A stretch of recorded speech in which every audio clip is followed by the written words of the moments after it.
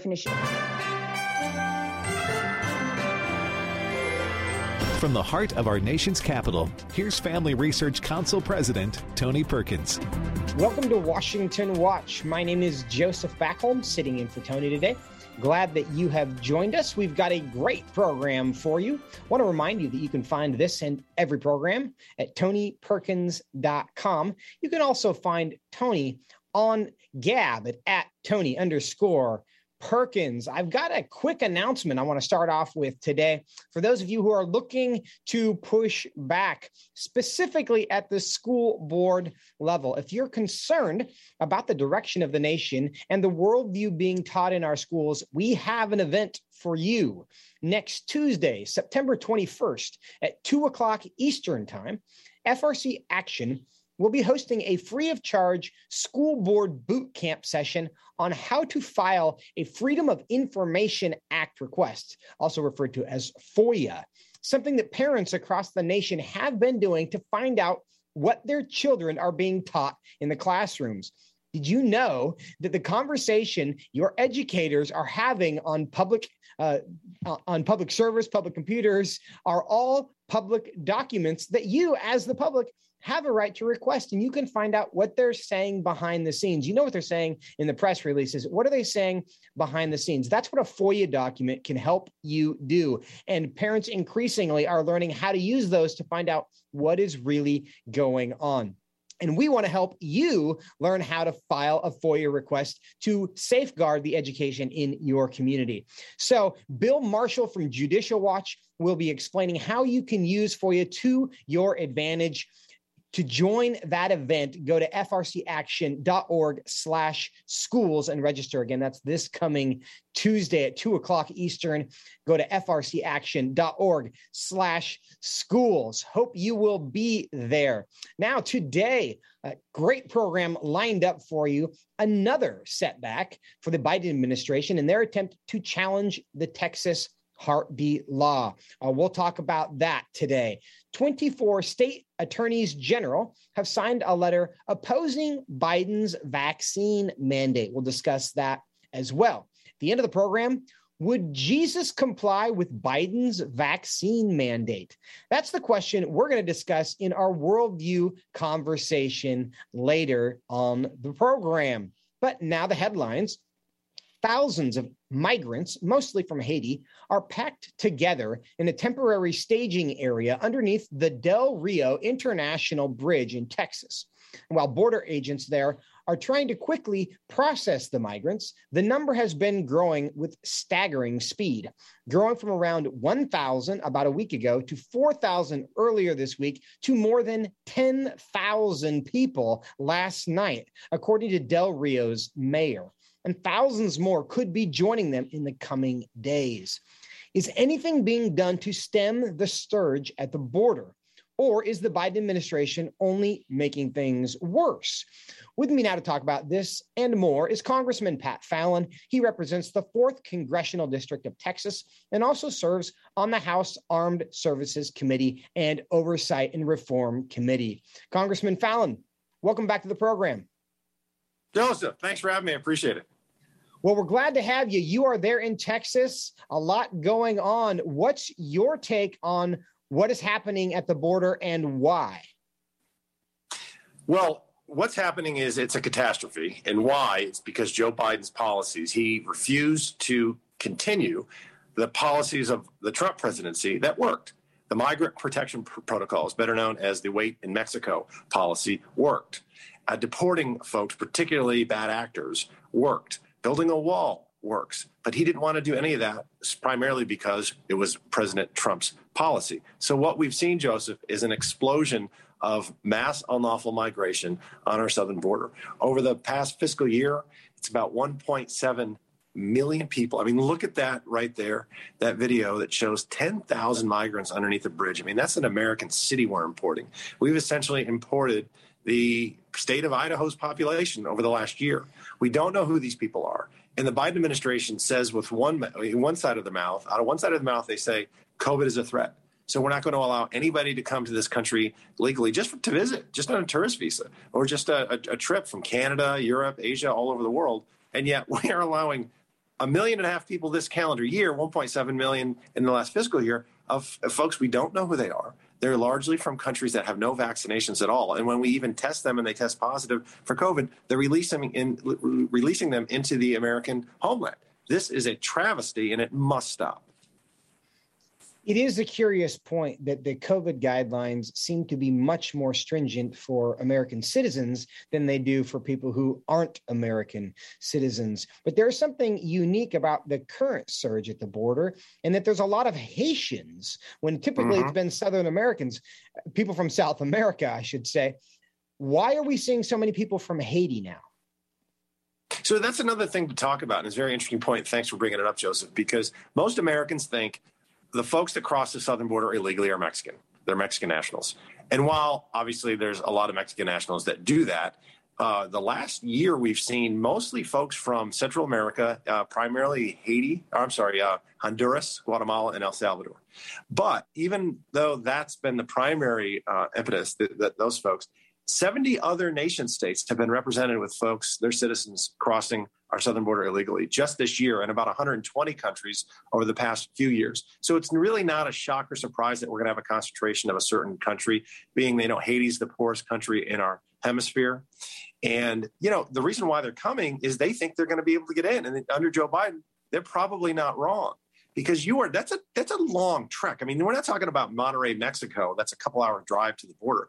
This is on the island of Hispaniola in the Caribbean, to then get to, I would presume, Mexico to start, or maybe some other country, and then make their way up to Mexico, to our border. They wouldn't take the journey in the first place if they were going to have to wait in Mexico and be rejected and denied entry in the United States, because then they're going to call back home and tell everybody, don't do what I just did. It was a terrible waste of time and money, and it put my life and health in peril, because you're talking about the drug cartels are facilitating all this.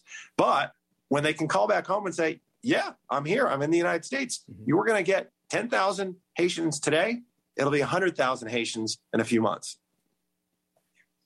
And on September 8th, the Biden administration announced that they would no longer be conducting deportation flights from the United States back to Haiti. So we have created this new incentive for people specifically from Haiti to come to the United States. And of course, if you've been in Haiti lately, you realize the United States is a much better place to be. According to Senator Ted Cruz, he estimated, and I don't know where these figures come from, but he said that 85% of the migrants at the border currently could be from Haiti. So we are seeing a surge, but I think it's the point that you make that not everybody at the southern border is coming from Mexico. It really is an international entry point for the country.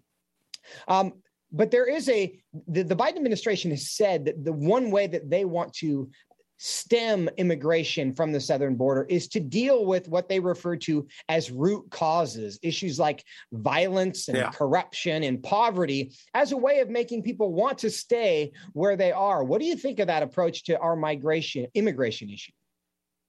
Okay, it's completely backwards, Joseph. Violence and corruption and poverty, unfortunately, are staples of the third world, of developing nations. In fact, that's one of the reasons why they're still impoverished, is because of the corruption. When we see that, again, all over Central America, Asia, and Africa, and even South America. But that's something that these nation states have to do to get their own houses in order. In the meantime, we need to secure our border. On the Armed Services Committee, I put an amendment in the National Defense Authorization Act that said it is the will it's the will of Congress that we recognize that our southern border, securing it, is a national security issue. Every Republican on the committee, all 28 of us, voted for it. And we got 5 Democrats to vote for it. So we actually won the day on that count. But 26 Democrats voted against it, because the wokeism of the far left now, of which Joe Biden is really a party to, if not a slave to, doesn't want to recognize the southern border. They want to put their head in the sand and have an open border policy. When you do that, you're not doing what's in the best interest of this nation state, because the folks that are coming here are not highly skilled laborers.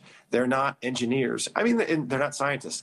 CNN will find one that is, of course, but by and large, they're not. And they're not going to very much struggle to work in this economy and to be a contributing member of society. Unfortunately, we're a debtor nation. The costs alone for the 1.5 million that have been let in this year is estimated by the Congressional Budget Office to be $160 billion over the next 10 years. And that's what they're admitting to. So you know it's going to be probably hundreds of billions of dollars more. We don't have this money, Joseph, so we need to secure the border now and to make sure that Americans are safe. Because if you're not safe, then you're not free.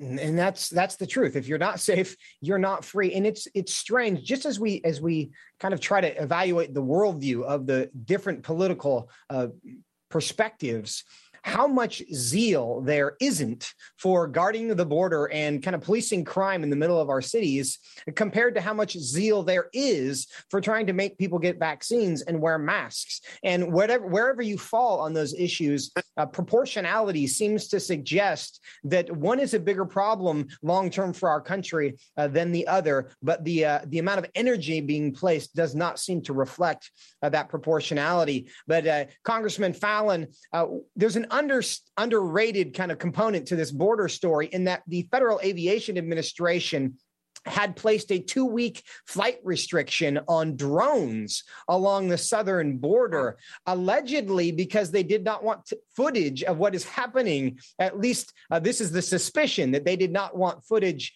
of what is happening at the southern border to get out. They have since apparently done away with that ban, and Fox News at least has regained clearance to fly their drones. What do you think is happening there on the drone question? No, you know, Joseph, that's exactly like when we visited the Donna holding facility back, I believe it was in February. There was what we nicknamed the KGB handler. It was somebody that worked for Homeland that was working directly for the secretary, and she was walking around with 10 members of Congress. She told us that we couldn't take pictures. We couldn't have our phones in the facility. Of course, we all ignored her and took the phones in. And because my job is to inform 787,000 constituents in Northeast Texas about what's really going on all matters, the truth, to be transparent. And that's exactly the opposite of what the Biden administration wants to do. They want to say, no, look over here.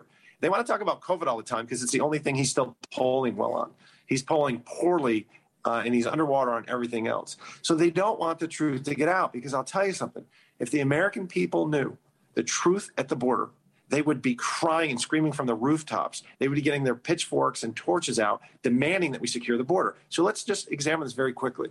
The drug cartels are profiting wildly from mass unlawful migration. They make money in 2 ways. One, when 60% of our border and customs patrol are processing human beings in a humane manner, changing diapers, administering COVID tests, and feeding folks, then it's a lot easier for your drug dealer to smuggle your drugs into the United States. So fentanyl, cocaine, and methamphetamine is on the rise. So they make a lot more money that way. But also, folks are so poor in Central America, El Salvador, Guatemala, Honduras, and I would imagine Haiti as well, that they can't even afford the transit to get to the border. So the cartels say, don't worry, we'll get you up there, but you owe us once you get there. And this is a real big problem because the cartel has such a presence in Central America. They use the families of these migrants as collateral. And there's indentured service in the United States today. Congressman Pat Fallon, we are out of time, unfortunately. There's so much more I wanted to get to with you, including General Milley, but we're going to have to do that at another date. But thank you so much for taking your time to be with us today. Appreciate it. Joseph, I look forward to it. Thanks. Take care. And we will look forward to that conversation as well. But coming up, the Biden administration has suffered another legal defeat when it comes to the Texas heartbeat legislation. We'll talk about it when we come back right after the break. Stay with us.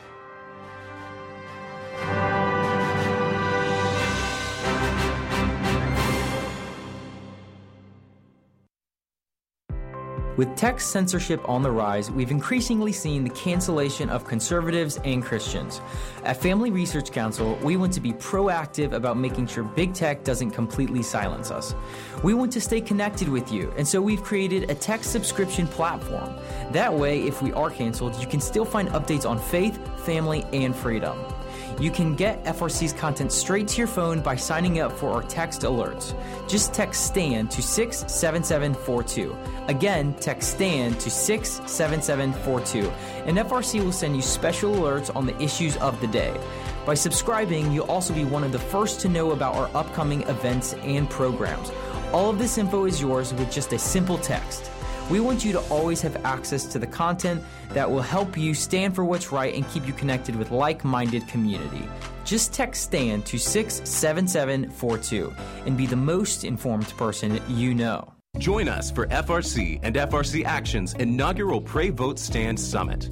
In light of the growing opposition our culture has expressed against biblical principles and the truth of God's Word, we've launched Pray Vote Stand Summit to equip and encourage Christians to respond to this opposition from a biblical worldview. We will address issues such as protecting the unborn, the importance of the nuclear family, domestic and international religious liberty, developments in our nation's education system, and more. We see the need for the restoration of a biblical foundation in our nation and the necessity to equip Christians to effectively engage the culture and understand current events through a biblical lens. Join us at Cornerstone Chapel in Leesburg, Virginia from October 6th through the 8th for the Pray Vote Stand Summit. Register online at prayvotestand.org/summit or by calling 877-372-2808. More than ever before, Christians need to be grounded in the truth of God's Word and be prepared to articulate them in a winsome manner. That is why Family Research Council has launched the Center for Biblical Worldview. By applying the Bible and the historical teachings of the Church to a wide range of relevant issues, including voting, religious liberty, abortion, marriage, and sexuality, the experts at the Center have provided resources to help Christians live by a biblical worldview. To understand why Scripture must be authoritative and to equip believers to advance and defend the faith in the workplace, in schools, in their communities, and in the public square. Access free resources like the Biblical Worldview series at frc.org/worldview. To get highlights of the latest work of the Worldview Fellows, including their latest blogs, op-eds, interviews, and publications, sign up at frc.org/subscriptions.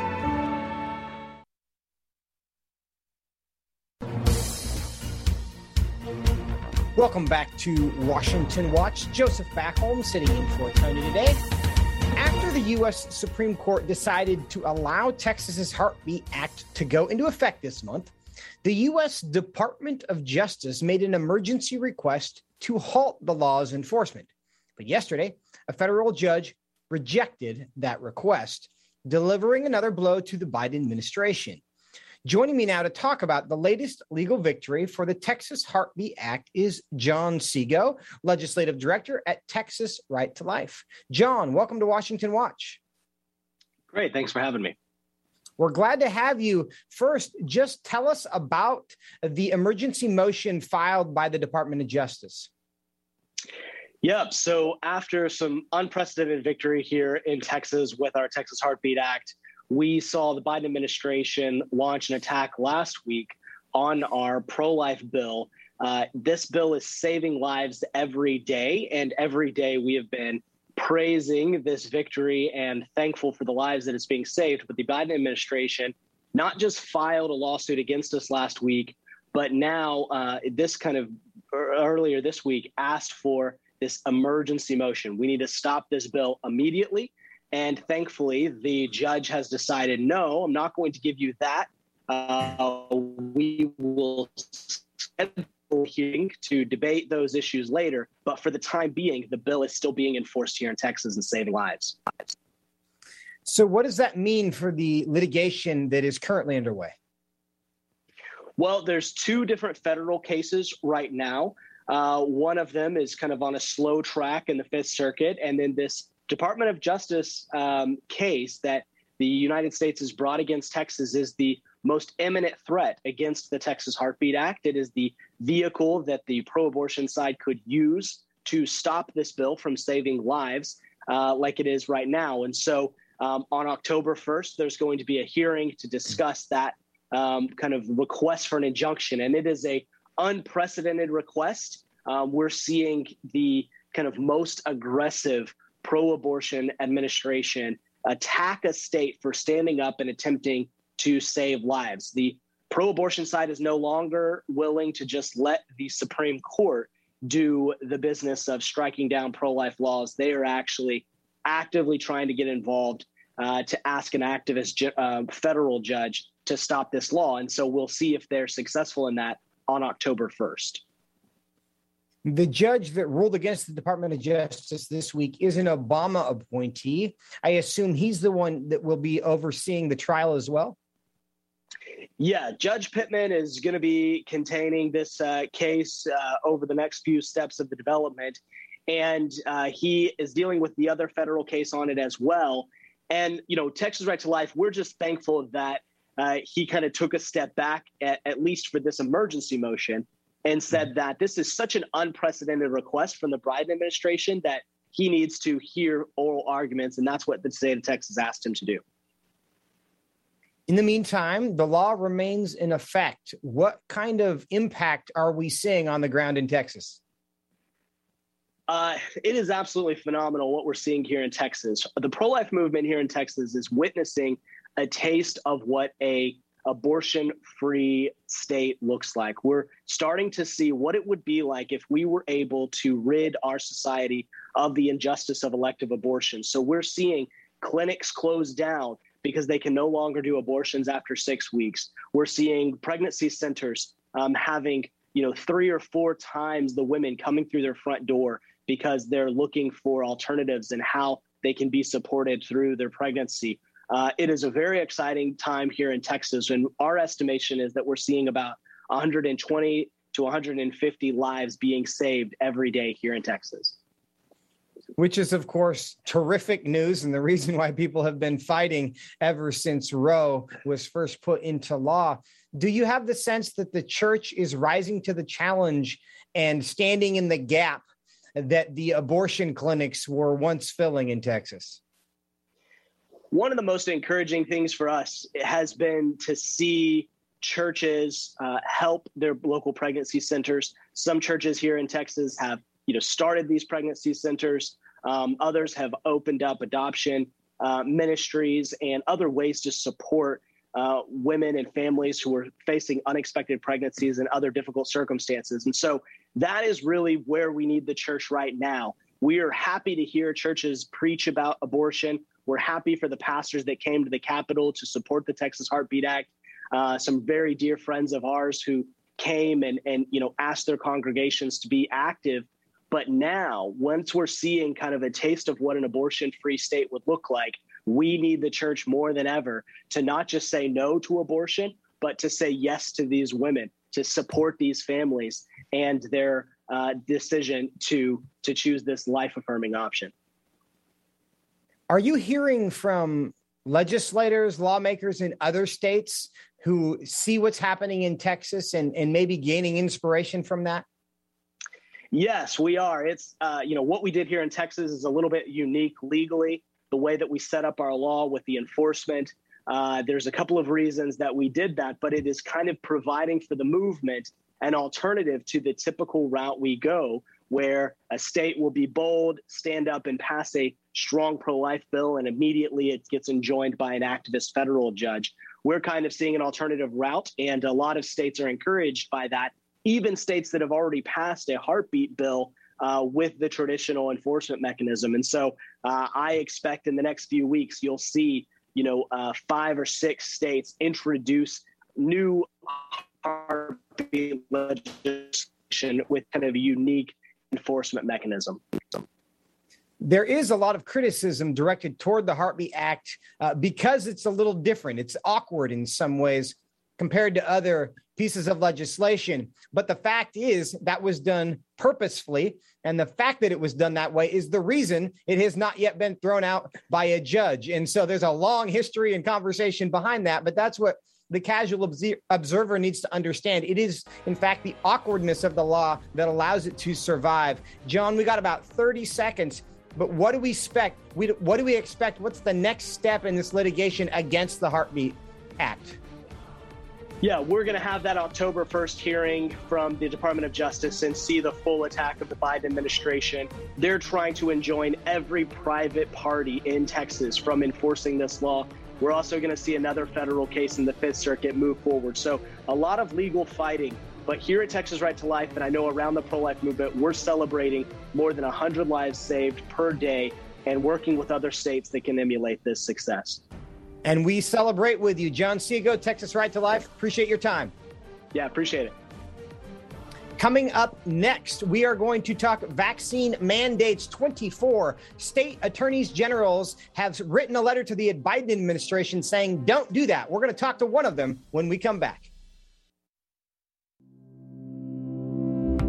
Do you want to be able to stay up to date on conservative news? Are you looking for Christian resources to help you stay politically engaged? Then download Family Research Council's Stand Firm app. With all of our content available at your fingertips, you will conveniently be able to stay up to date throughout your busy day. The Stand Firm app will give you access to a variety of resources, such as our most recent episodes of Washington Watch with Tony Perkins, tweets and other social media posts, and our latest blogs, updates, and publications. Additionally, you will have the opportunity to take action and make your voice heard by contacting your elected officials on the issues that most concern you. Visit the App Store on your smartphone or mobile device and search Stand Firm to download Family Research Council's official Stand Firm app. Have you ever tried to read the Bible daily, but struggled to get in a groove? It can be hard, especially if you don't know where to start, or how to understand and apply what you've read. Or maybe it's just that doing it alone has made it too easy to give up. Well, let me encourage you. You don't have to do this daily discipline alone. You can join Family Research Council's Stand on the Word 2-year Bible reading plan. God's Word is necessary in our lives, so much so that Christ said we are to live on every word that comes from the mouth of God. He calls it our daily bread because we need it daily to sustain us and nourish us spiritually, just like food does physically. That is why we want to read the Bible daily, and we'd love for you to join us so we can stay grounded in God's truth and grow closer to God together. Our hope is that this plan will help you be transformed by God's Word by reading and hearing it daily. Sign up to get the daily passages and questions today by visiting frc.org/Bible. That's frc.org/Bible.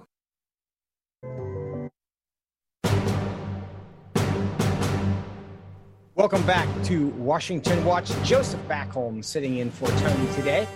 Yesterday, 24 Republican state attorneys general sent a letter to President Biden in opposition of his attempt to force millions of American citizens to get a COVID-19 shot.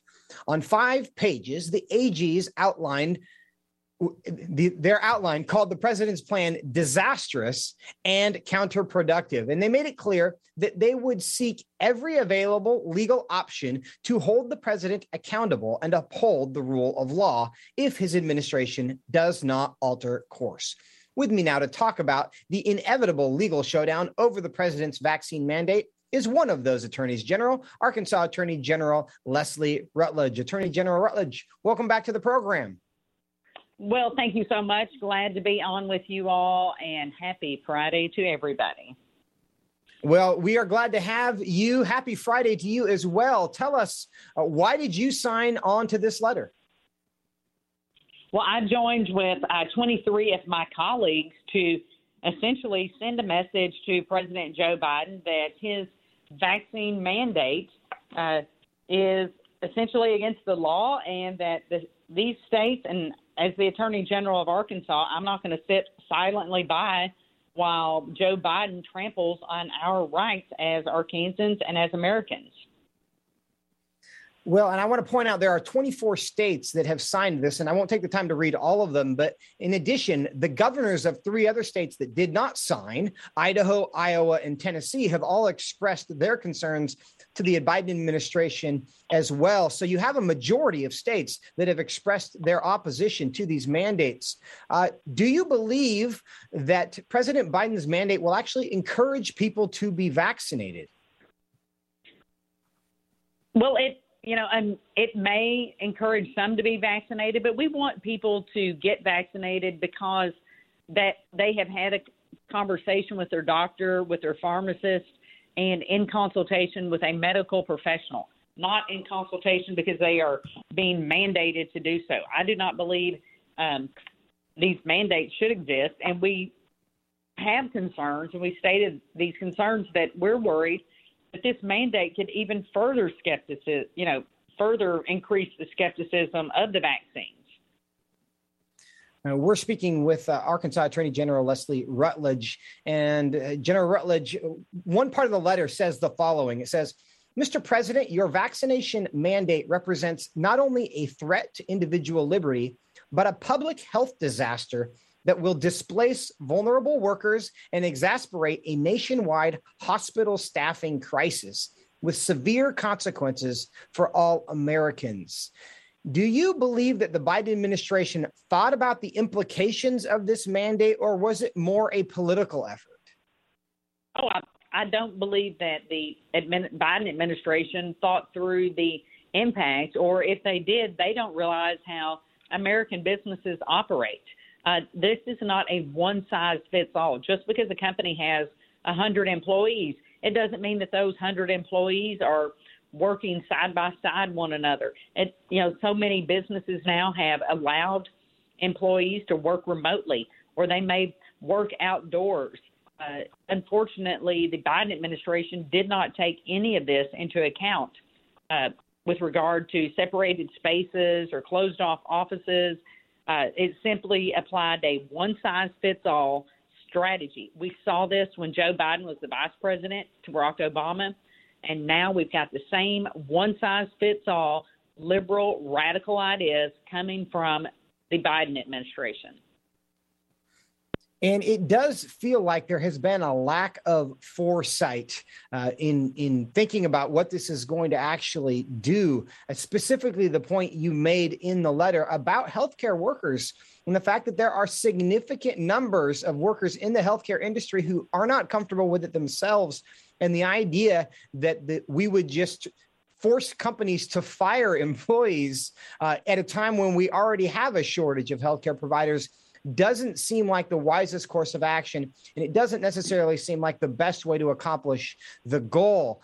You've also raised some constitutional challenges in your letter and the suggestion that when challenged, this is not going to survive. Tell us about why you think this may not be legal. Well, that we, in that letter, one of the things that we are researching is we contemplate taking legal action against the Biden administration is a potential violation of our constitutional rights to say that a private sector employee must get this shot or submit to testing or be fired. And, we lay out these legal concerns in our letter. It's another example of an expansion of federal regulatory agency and public perception of the court's constitutionality. So we're firing the shot across the bow to let President Biden and his administration know that they are on extremely shaky ground, and that I, as the Attorney General of Arkansas, along with my colleagues in 23 other states, are not going to sit silently by while they trample on our rights and force companies to require a vaccine on those employees when the workplace doesn't deem that necessary, when health care providers are not deeming that necessary for that individual employee.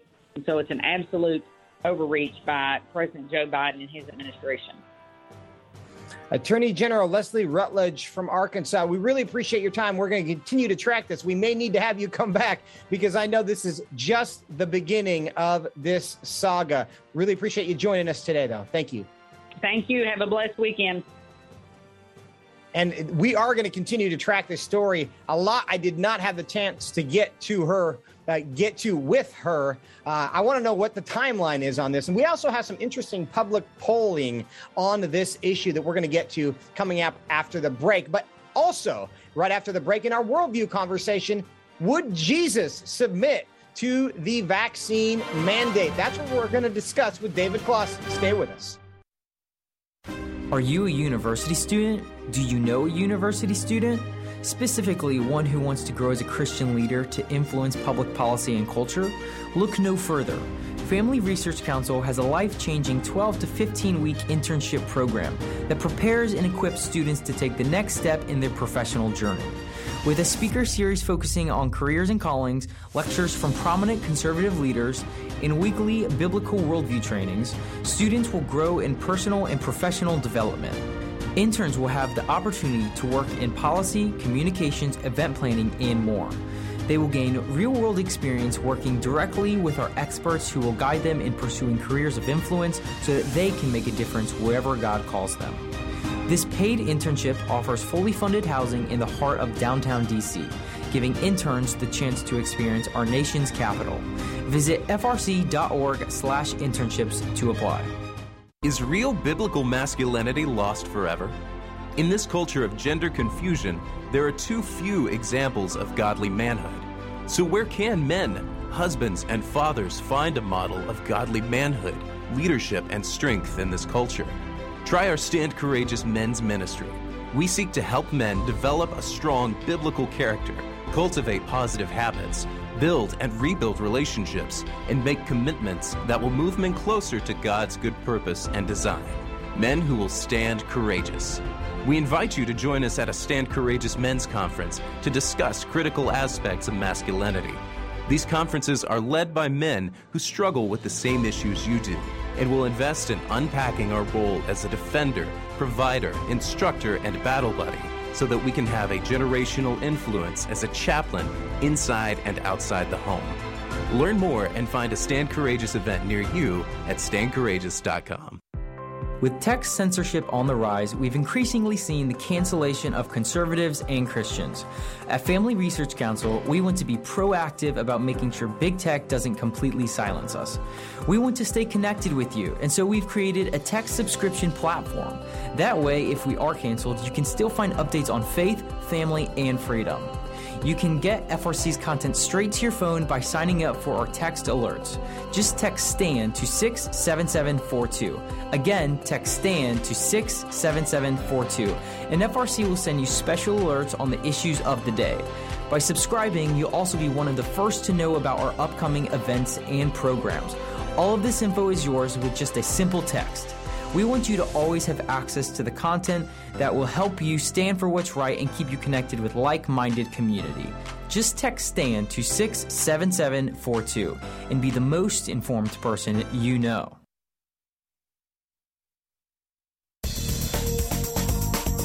Welcome back to Washington Watch. Joseph Backholm sitting in for Tony today. In a speech yesterday, President Biden said that the data shows that overwhelming majority of Americans agree with my proposal, and there's no surprise given that 76% of American adults have already gotten at least one shot. Is it true that an overwhelming number of Americans like his vaccine mandate? Well, the latest Axios Ipsos coronavirus poll said that showed that 60% of Americans support the federal government implementing these two rules.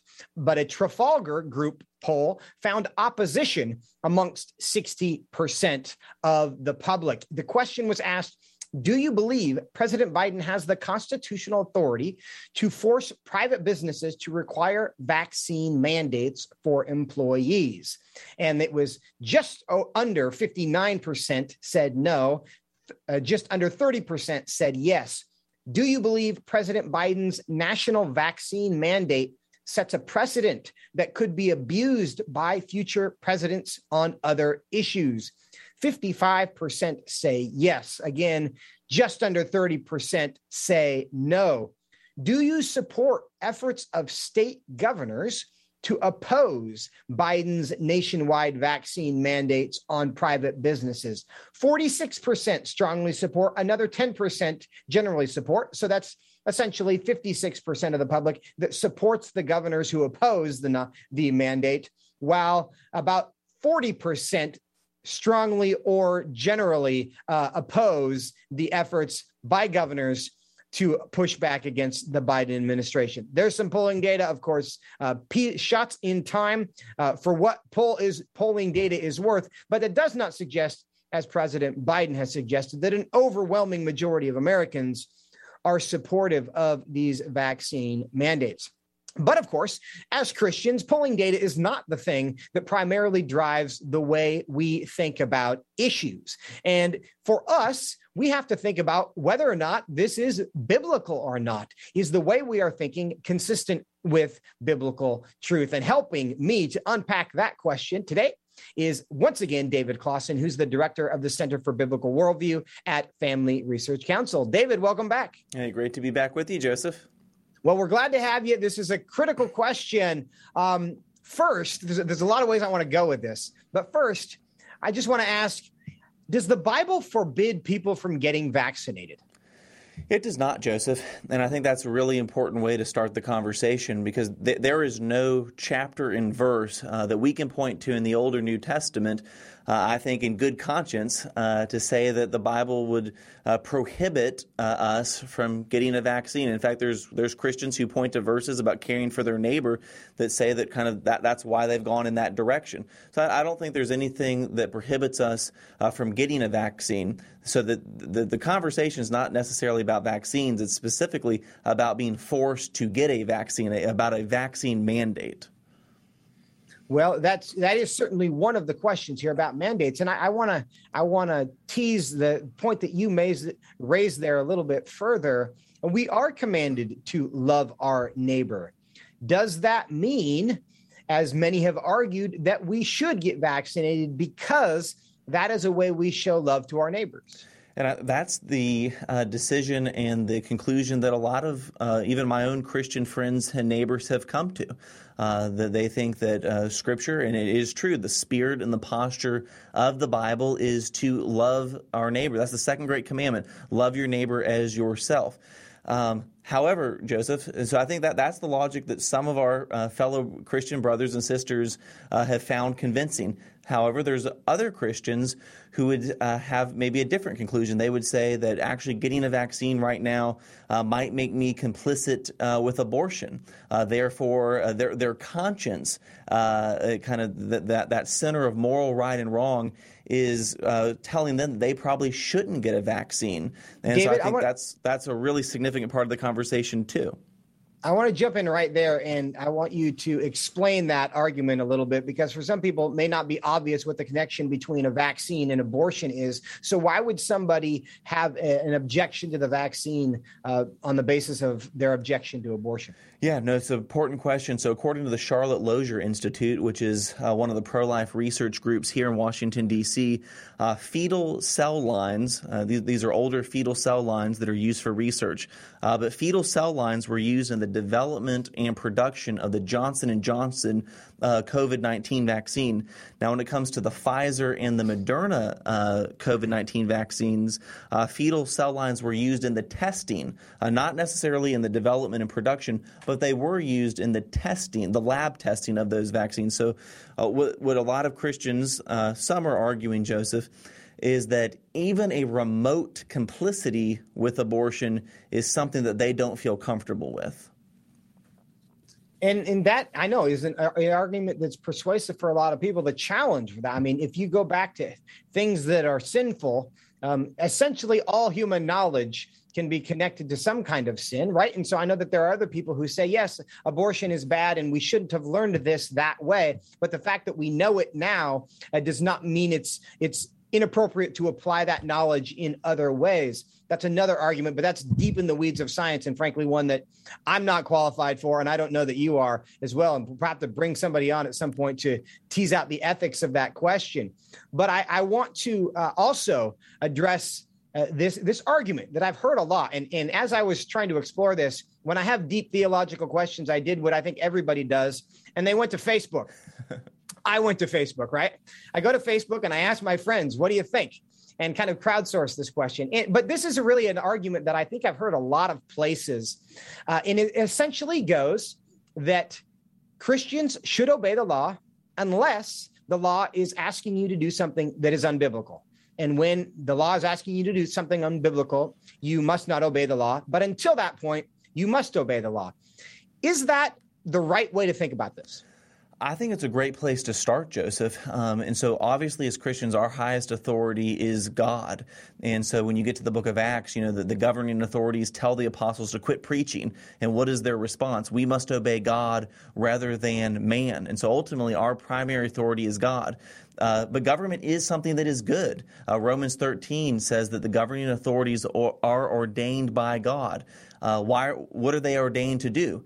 They are ordained to promote good and to restrain evil. So I think, Joseph, the posture that Christians should have generally is that when the government tells us to do something, so long as it does not violate a clear biblical moral commandment, that we should go along with what the government says. I think that's the posture generally that Christians should have when you look at a passage like Romans 13. And that is an argument that I have made myself. Now, I want to go one step further with you and test the limits of this, because whenever we establish principles, we want to find out where that will lead us. Right. And are there absurd conclusions? Is there a limiting principle that needs to be in effect? And when we propose the standard that we must obey the law unless it is asking us to do something that is unbiblical. What if, I don't know if you know, Mad King Ludwig in Germany is kind of the turn of the 20th century. He built a bunch of castles that were random in Germany, but he was mad because he actually did apparently have some mental issues, and he built a Neuschwanstein Castle in southern Germany, which is really beautiful. And actually the Disneyland castle is based on Neuschwanstein Castle, but it's put on this hill because it had no actually military purpose. It's just interesting to look at. But he was kind of insane.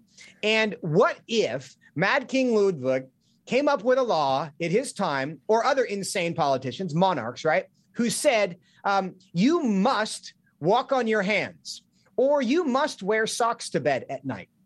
Neither of these orders would violate any biblical principle.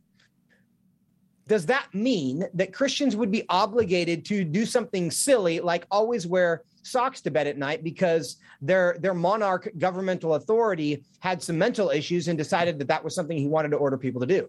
Yeah, it's an interesting thought experiment, and so again, we start with the principle that we're not allowed to do anything that disobeys God. The government does have its limits.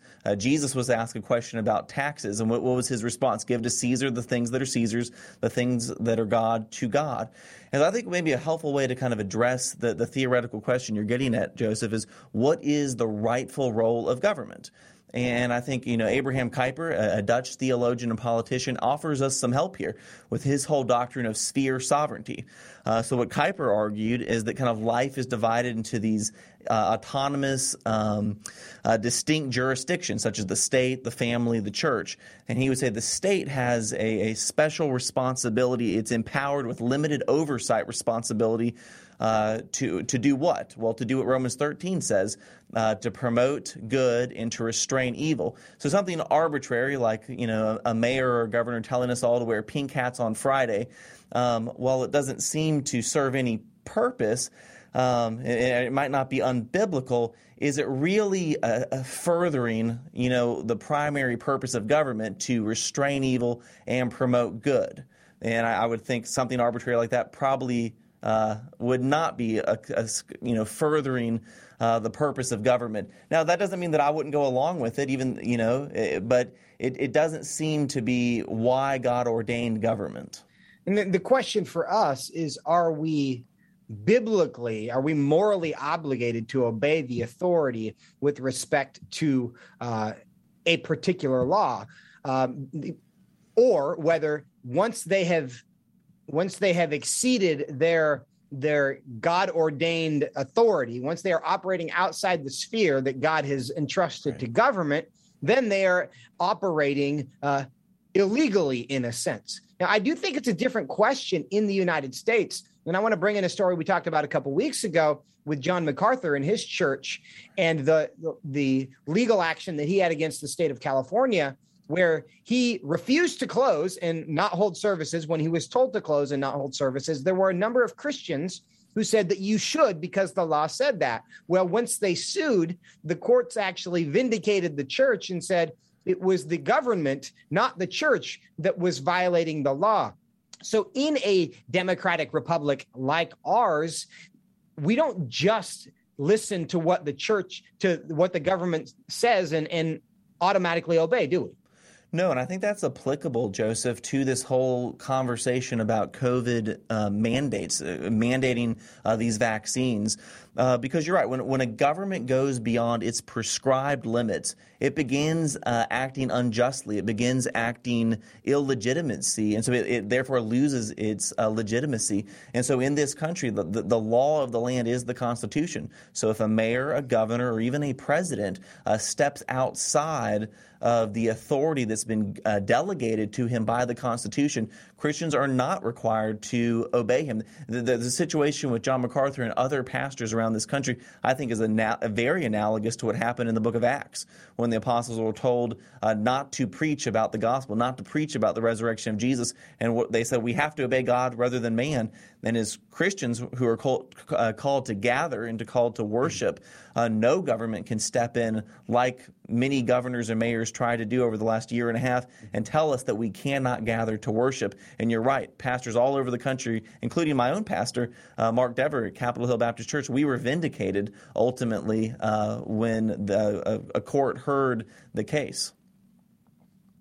Now, isn't there some concern that if we take this sphere sovereignty approach and say, well, when the government acts outside of its duly delegated sphere, we are not obligated to obey? Isn't there some concern that we then become a law unto ourselves, and that we decide, oh, well, that's not their proper authority, therefore I can ignore that law. That's not their proper authority, now I can ignore that law as well. Does that create a landscape where we're all inventing the laws and deciding what we want to obey or not ourselves? Well, it certainly could, Joseph, and I think that's why it's so important for Christians to be having these conversations, to seek the wisdom of church leaders. You know, none of us should be kind of lone rangers doing our own thing. I think that's why having the conversations that you and I are having right now is important, because these are issues that Scripture speaks to directly, or there's principles that we can apply to it. And so I think having these conversations in community is really important, or else we do, descend into anarchy, which is not at all what we want to do, or what I think is the vision that Scripture gives us when it talks about the size and scope of government. Yeah, that's a really good point. It's part of the reason why the local church is important. And we do have to approach the question in humility, not in I'm going to find a way to get what I want, but I want to make sure that I'm doing the right thing, because there really is a tension here, because I think there's a really good, sincere argument to be made that, hey, that's what the law says. The Bible doesn't tell me not to. I need to submit to that in humility. But I also can make the argument, and I have made the argument, that one way to love your neighbor is to make sure that your neighbor's grandkids don't get born into a tyrannical government, and that we have to be stewards of the freedom that we have and make sure that we don't surrender it just because it's hard. Now, finally, we got about a minute left to tackle this question. Religious exemptions, talked about all the time. Is the fact that I don't like something grounds for me claiming a religious exemption? It's not, Joseph, and I think that's really important to, a religious exemption has to be able to point to a serious tenet of your religious belief. However, there are serious objections that people have that I think can be considered conscience objections.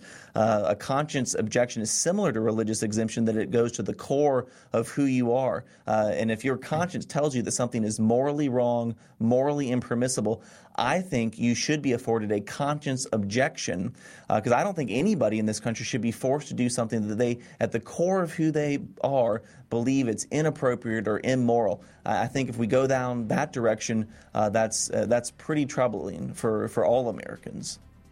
And that's the challenge we're all facing right now. And kind of this, is it a religious exemption? I just don't want to, but that doesn't necessarily mean that God's going to be bothered and that I have a biblical grounds not to do it. And again, humility in all things. David Clausen, really appreciate your time and your wisdom once again. Thank you, Joseph.